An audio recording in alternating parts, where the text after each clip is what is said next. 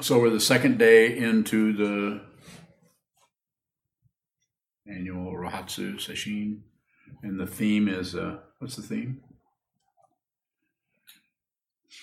Somebody. Action, gross and subtle. Action, gross and subtle, or karma, the fancy name, Sanskrit name for action.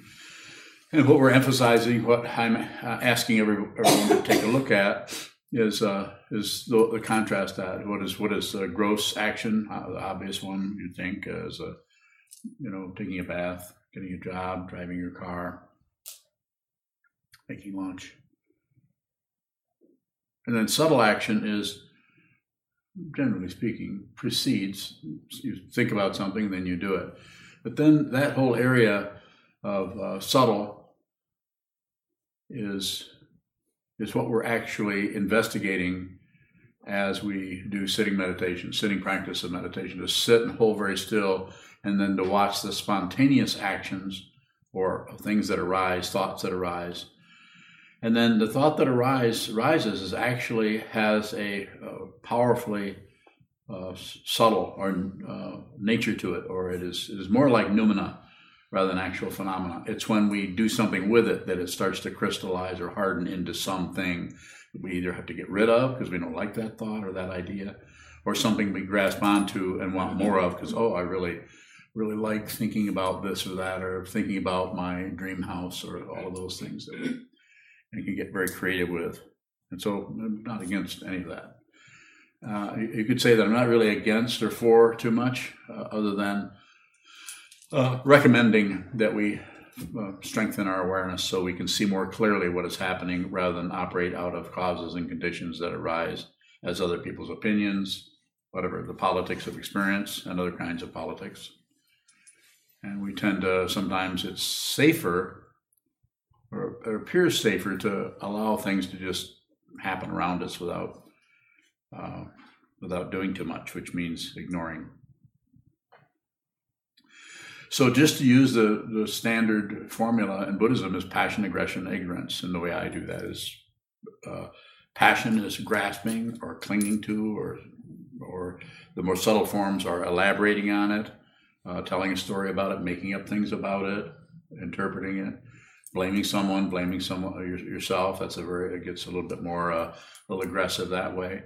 But it hasn't really jumped totally into aggression when everything just leaves and you're just all kinds of energy going forth in slings and arrows, as they say.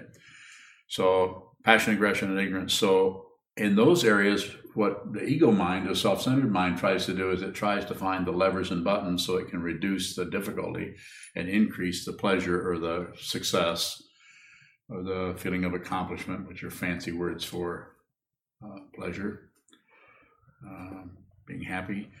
These are all relative. The relative situation, sentient beings, just people in general as they live their life, get very confused about the nature of realization.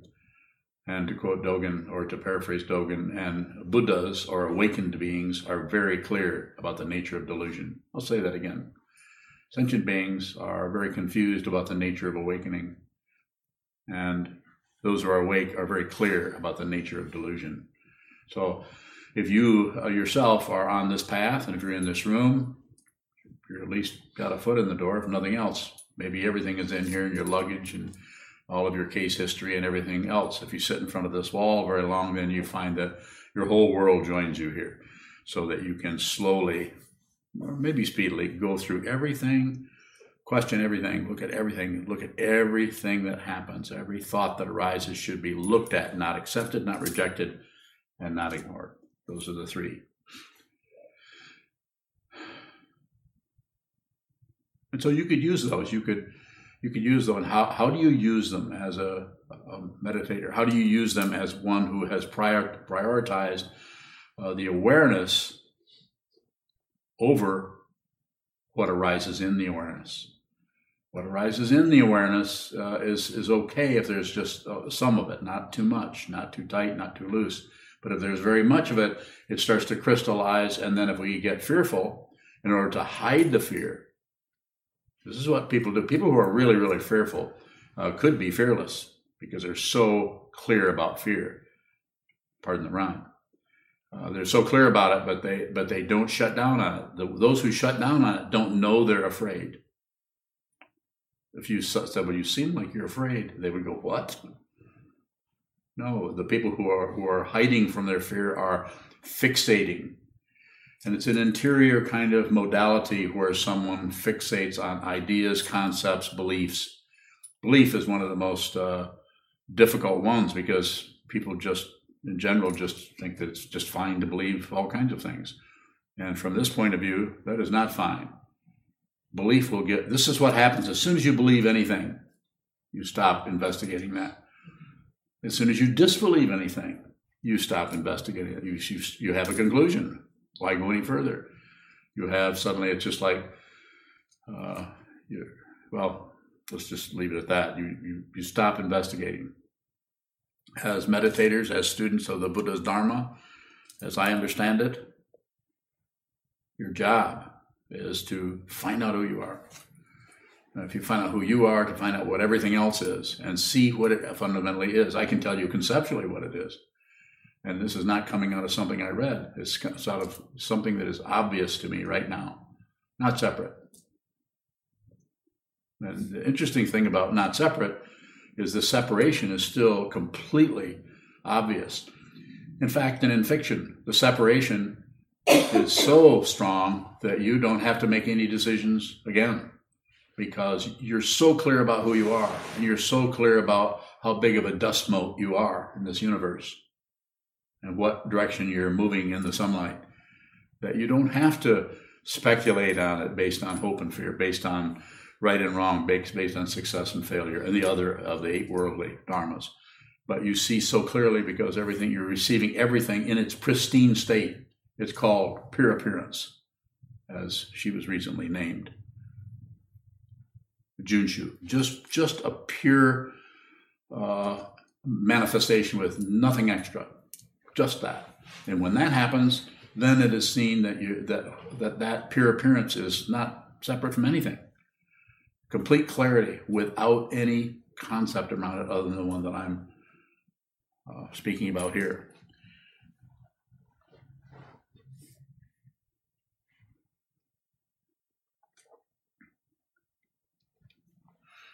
I'm happy to respond to questions at any time. Yes. Pure appearance or perception. We talked about beliefs. It seems like beliefs distort perception. But if we're looking through them, we can't see the beliefs. So how can we see the belief? So how can we see the beliefs? It seems to be necessary to not move too fast on it and just see the way it works and not see it as some kind of enemy that has to be shut down on or gotten rid of with some kind of, so we promote ourselves into a person who doesn't believe anything. So when we're acting grossly, are we aware of the beliefs? Probably not.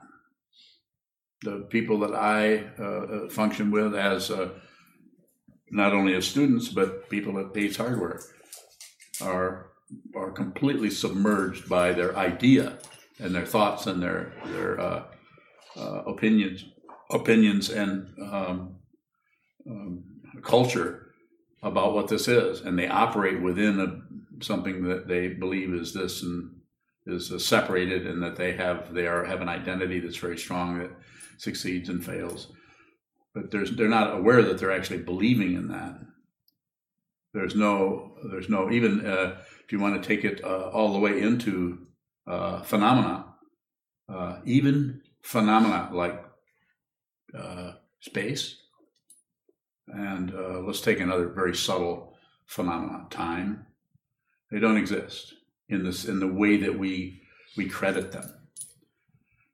But we use those because we're so attached to this body mind, because we actually have the illusion that we are someone who is traveling through this reality called time, and it's untrue. So to see through the sitting practice of meditation, there are probably other ways of doing this. I don't know what they are. This is the only one I've studied for a long time. Sit down, hold still, watch what moves. That's the way I teach it.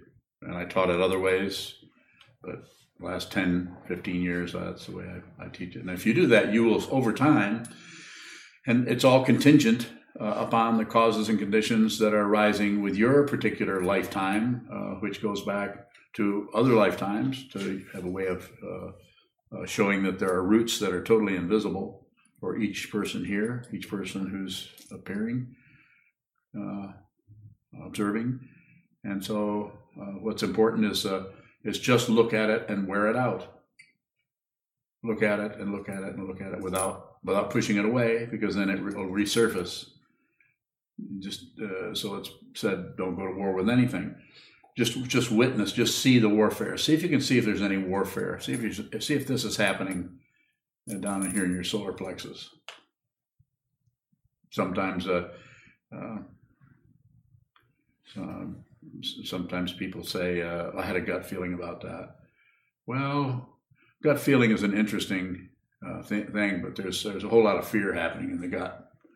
And if you can transfer that awareness out of the gut and into your heart, this might be a better place to operate from. If you're going to operate from intuition, what's commonly called intuition.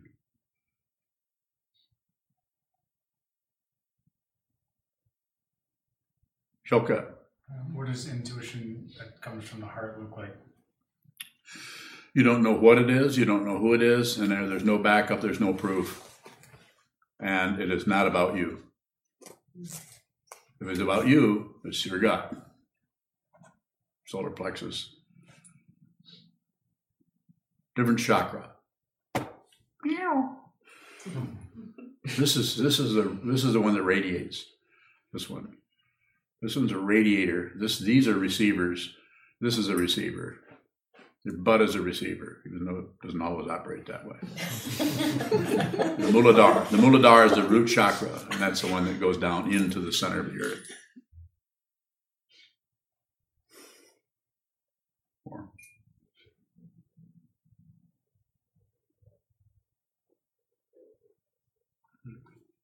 How can we tell if it's about us? You can tell that if it's about you, if there's hope and fear involved. No, I'm saying the way you describe it, the way it sounds to me is just watch the spinning. Don't get dizzy. I mean, don't fasten onto it where it's kind of a tranquilizer for you. But just flash on it, touch and go. Just it's there. It's there. And then you see that, then maybe you touch on the fear. You don't reject the fear, but maybe you move to the spinning. Maybe you move to how your body feels. Maybe you move to your diaphragm. Maybe you move to some movement in the room. Maybe you flash on a couple different colors that are in the room. Use your sense consciousnesses to keep your body grounded, so that you have some kind of a basis, some kind of a anchor for your wisdom mind. Eventually, they aren't separate anymore. That's why it's been said, and I'm saying, if you see what this is, you don't ever have to meditate again. You'll never stop meditating. The boundary between meditation and post-meditation just drop away, and you find out what meditation actually is. Yes? What is it? Meditate a lot and find out. You want me to tell you? Okay. Not separate. It's just this. Just this. Meditation and post-meditation, the same thing. So this meditation, sitting down and doing nothing, is probably more comfortable because you're not doing anything. Unless you have arthritis, which is hard to sit still for any length of time without being in physical pain. Junchu, you have a question? Earlier you paraphrased Dogen, sentient beings are confused about awakening. Yeah. What is our confusion about awakening? We think there's someone who can awaken, and we think there's someone who can't awaken. We buy into the duality of the world. We buy into the Sanskrit word as Dvaita, and Advaita is non-duality. duality, we actually believe the duality. And it shows up in phenomena, like I'm over here, you're over there. That's a pretty strong one. I'm a male, you're a female. I'm old man, you're a young woman. I mean, there's all kinds of things that keep saying you're separate, you're separate, you're separate, especially the sight vision, because of all the sights, of all the sense consciousnesses, the vision is the most separating. I mean, you're way over there. But if I close my eyes, like a couple of our members here, or Sangha, don't have sight. But their other sense fields are pretty strong, and they kind of compensate for that. So I don't know I'm not saying if you, I'm not saying if you were blind that you would see things any more clearly, particularly. But the first four are very intimate. Sound is very intimate, taste, touch, smell, hearing, even thinking is a very intimate kind of thing. Like I can't smell what you smell necessarily in the way you smell it. We can both smell incense, but some people don't like incense.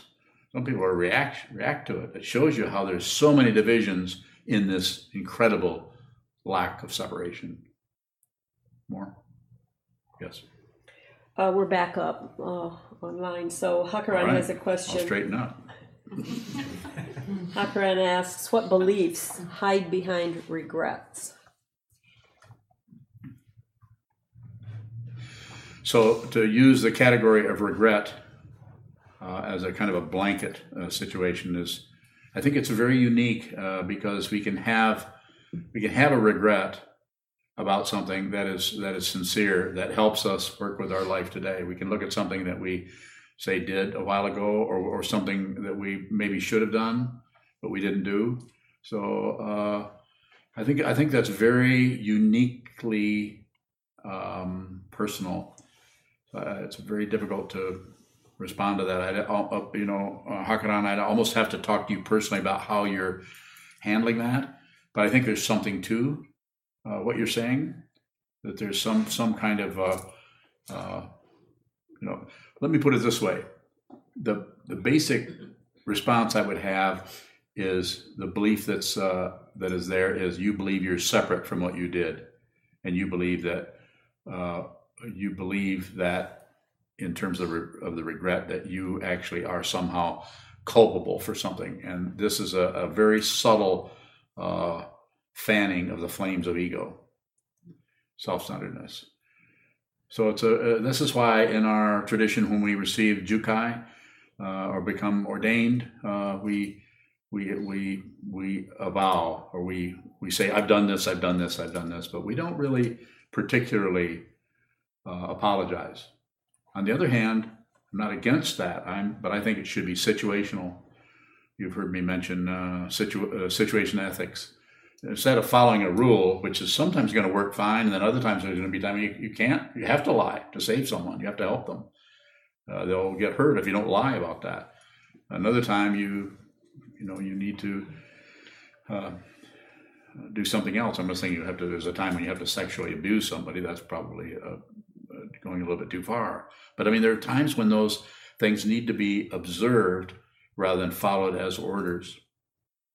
And so when we talk about looking back on things that we've done and we regret doing certain things, then all we're doing is we're acknowledging they were, you could say, unskillful actions where we were self-centered and we went into emotion and maybe hurt somebody or stepped on somebody's toes, and we're not respectful of someone. Can't really take that back, but you can look back and say, I can see that I did that, and I acknowledge that I was unskillful in that area. So it's just bringing some awareness to it. But we also have to watch that we don't go too far into that and try to use that to shore up an ego who no longer will do such a thing, because we're so enlightened now. We're so clear. I used to be bad, but I'm just wonderful now. We might not come out and say that out loud because that would be too obviously vain. But it tends to rumble around there sometimes.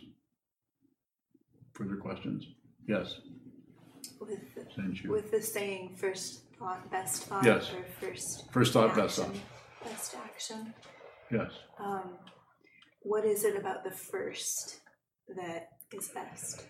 I think when Trungpa Rinpoche says "first thought, best thought," which is the title of his old book of poems, he's basically saying that in any situation, the very first thing to spring up is probably not separate from everything. It probably has a sense of purity to it that is already accessible for everyone all the time. It's just that your ego mind sometimes takes a little while to get in there and defend things and start operating out of fear and separation and gain and loss and everything. So first thought, best thought.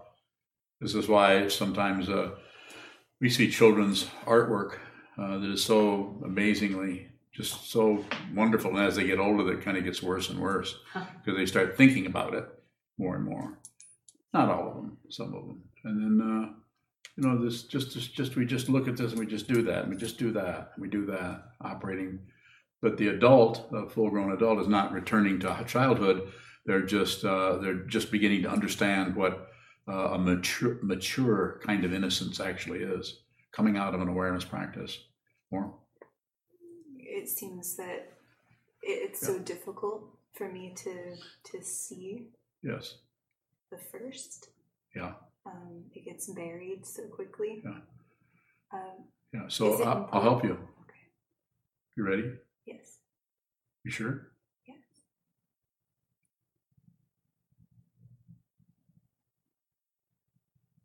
That's first thought right there. What was it? Say it. Say it. Say it. Say it. Spit. Space. Huh? Okay. Thank you. Thank you, my dear. I love you so much. Space. It's space. There isn't any object there. It's space. Speak out of that space. I say don't trust anything, but on the other hand, you have to give the benefit of the doubt to your own mind. Why would you give the benefit of the doubt to other ideas? Speak out of that space. Space is what paralyzes you. And what you do is you alternate it. You're going to say, well, no, but I think, well, but yeah, no, I think, well, I don't. And of course, I'm mocking you. It's not like that. But there is an alternation that you have. The downside of the alternation is it puts you in that kind of a seesaw where you can't really understand what you should do or what's actually happening and causes a confusion. But the upside of that is that is more is closer to the way the enlightened mind works. It sees all the alternatives all at once, but it is not threatened by having to choose. It doesn't have to choose. You follow me a little bit? So keep practicing and practicing. Don't change. Don't be anybody else. Be genuine. Nobody else is going to do it that way. Everyone in here can awaken, but they have to wait. You have to awaken to who you are. You have to be genuine. This is why I sometimes say you have to be genuine. Yes. What do you mean it doesn't have to choose? Everything is choiceless, but the ego mind thinks there's a right choice and a wrong choice, and this is what she gets hung up on. Is that she sees both sides of everything. And we all do. We all have some of that going on. She's an extreme case of it. Well, that's why she's such a great counselor. I mean, she has people want to talk to her because she's so. And they're not compliments. I'm not complimenting you. I never compliment anybody. I'm just a description of you. I'm describing that this is a counselor that you can go to and sit down, and she will not interfere with you or meddle with your mind at all, and she'll meet you where you're at. You do it every day. I don't even have to be there. Not a compliment. Well, maybe a little bit. So all you have to do is just continue to do that. Just flood that with awareness. How do you do that? Practice. Stretch the awareness. Sit down. Practice. Do it as much as you can. Practice in your office over there when there's not a client there. Sit there, hold still. If you're hoping for an outcome, it's probably about some kind of. No, I'm saying the way you describe it, the way it sounds to me is just watch the spinning. Don't get dizzy. I mean, don't fasten onto it where it's kind of a tranquilizer for you. But just flash on it, touch and go. Just it's there. It's there. And then you see that, then you maybe you touch on the fear. You don't reject the fear, but maybe you move to the spinning. Maybe you move to how your body feels. Maybe you move to your diaphragm. Maybe you move to some movement in the room. Maybe you flash on a couple different colors that are in the room. Use your sense consciousnesses to keep your body grounded, so that you have some kind of a basis, some kind of a anchor for your wisdom mind. Eventually, they aren't separate anymore. That's why it's been said, and I'm saying, if you see what this is, you don't ever have to meditate again. You'll never stop meditating. The boundary between meditation and post-meditation just drop away, and you find out what meditation actually is.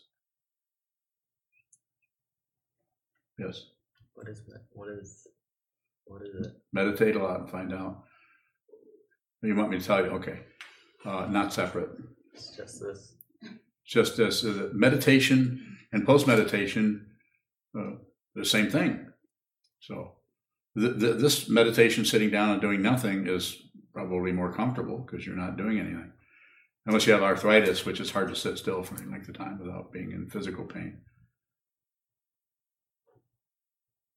Junchu, you have a question? Earlier you paraphrased Dogen, sentient beings are confused about awakening. Yeah. What is our confusion about awakening?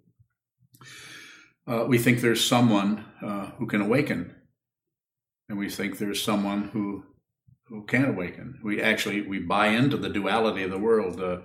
We buy into the Sanskrit word as Dvaita, and Advaita is non-duality.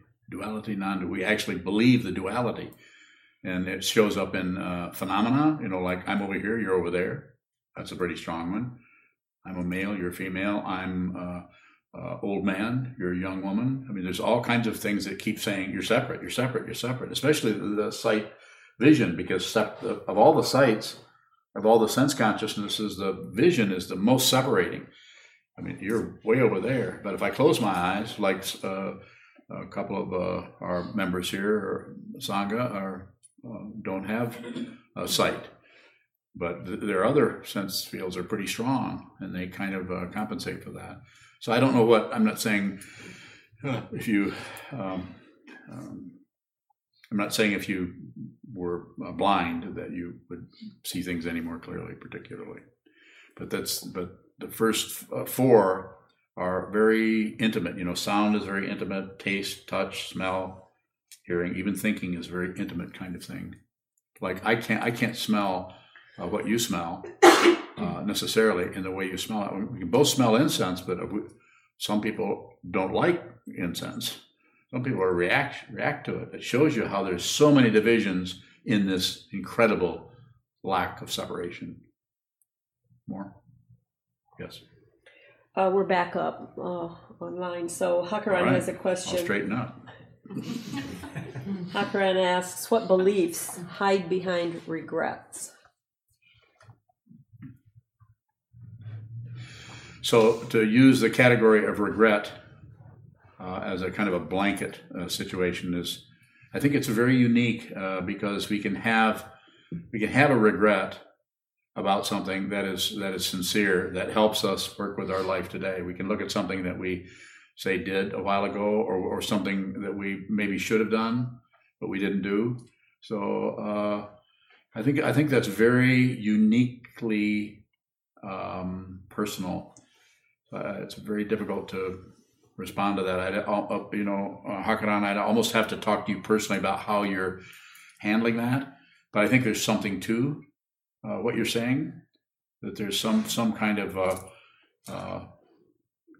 let me put it this way. The basic response I would have is the belief that is there is you believe you're separate from what you did. And you believe that in terms of the regret, that you actually are somehow culpable for something. And this is a very subtle fanning of the flames of ego, self-centeredness. So this is why in our tradition, when we receive jukai or become ordained, we we avow, or we say, I've done this, I've done this, I've done this, but we don't really particularly apologize. On the other hand, I'm not against that, but I think it should be situational. You've heard me mention situation ethics. Instead of following a rule, which is sometimes going to work fine, and then other times there's going to be time you have to lie to save someone. You have to help them. They'll get hurt if you don't lie about that. Another time you need to do something else. I'm just thinking there's a time when you have to sexually abuse somebody. That's probably going a little bit too far. But I mean, there are times when those things need to be observed rather than followed as orders. And so when we talk about looking back on things that we've done and we regret doing certain things, then all we're doing is we're acknowledging they were, you could say, unskillful actions where we were self-centered and we went into emotion and maybe hurt somebody or stepped on somebody's toes, and we're not respectful of someone. Can't really take that back, but you can look back and say, I can see that I did that, and I acknowledge that I was unskillful in that area. So it's just bringing some awareness to it. But we also have to watch that we don't go too far into that and try to use that to shore up an ego who no longer will do such a thing, because we're so enlightened now. We're so clear. I used to be bad, but I'm just wonderful now. We might not come out and say that out loud because that would be too obviously vain. But it tends to rumble around there sometimes. Further questions? Yes. With the saying, first thought, best thought, yes. Or first thought, action, best thought. Best action. Yes. What is it about the first that is best?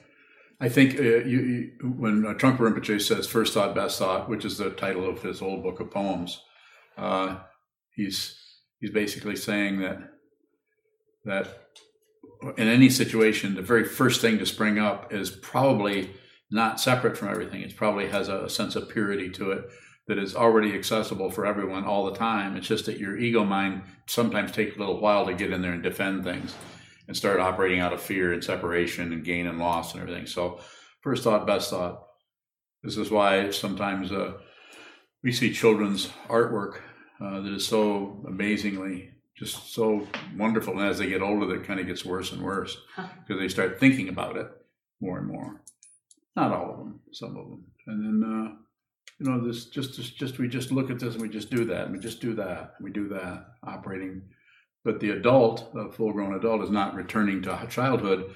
They're just beginning to understand what a mature kind of innocence actually is, coming out of an awareness practice.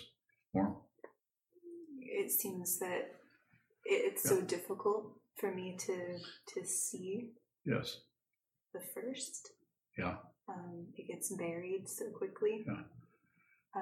Yeah. So I'll help you. Okay. You ready? Yes. You sure? Yes.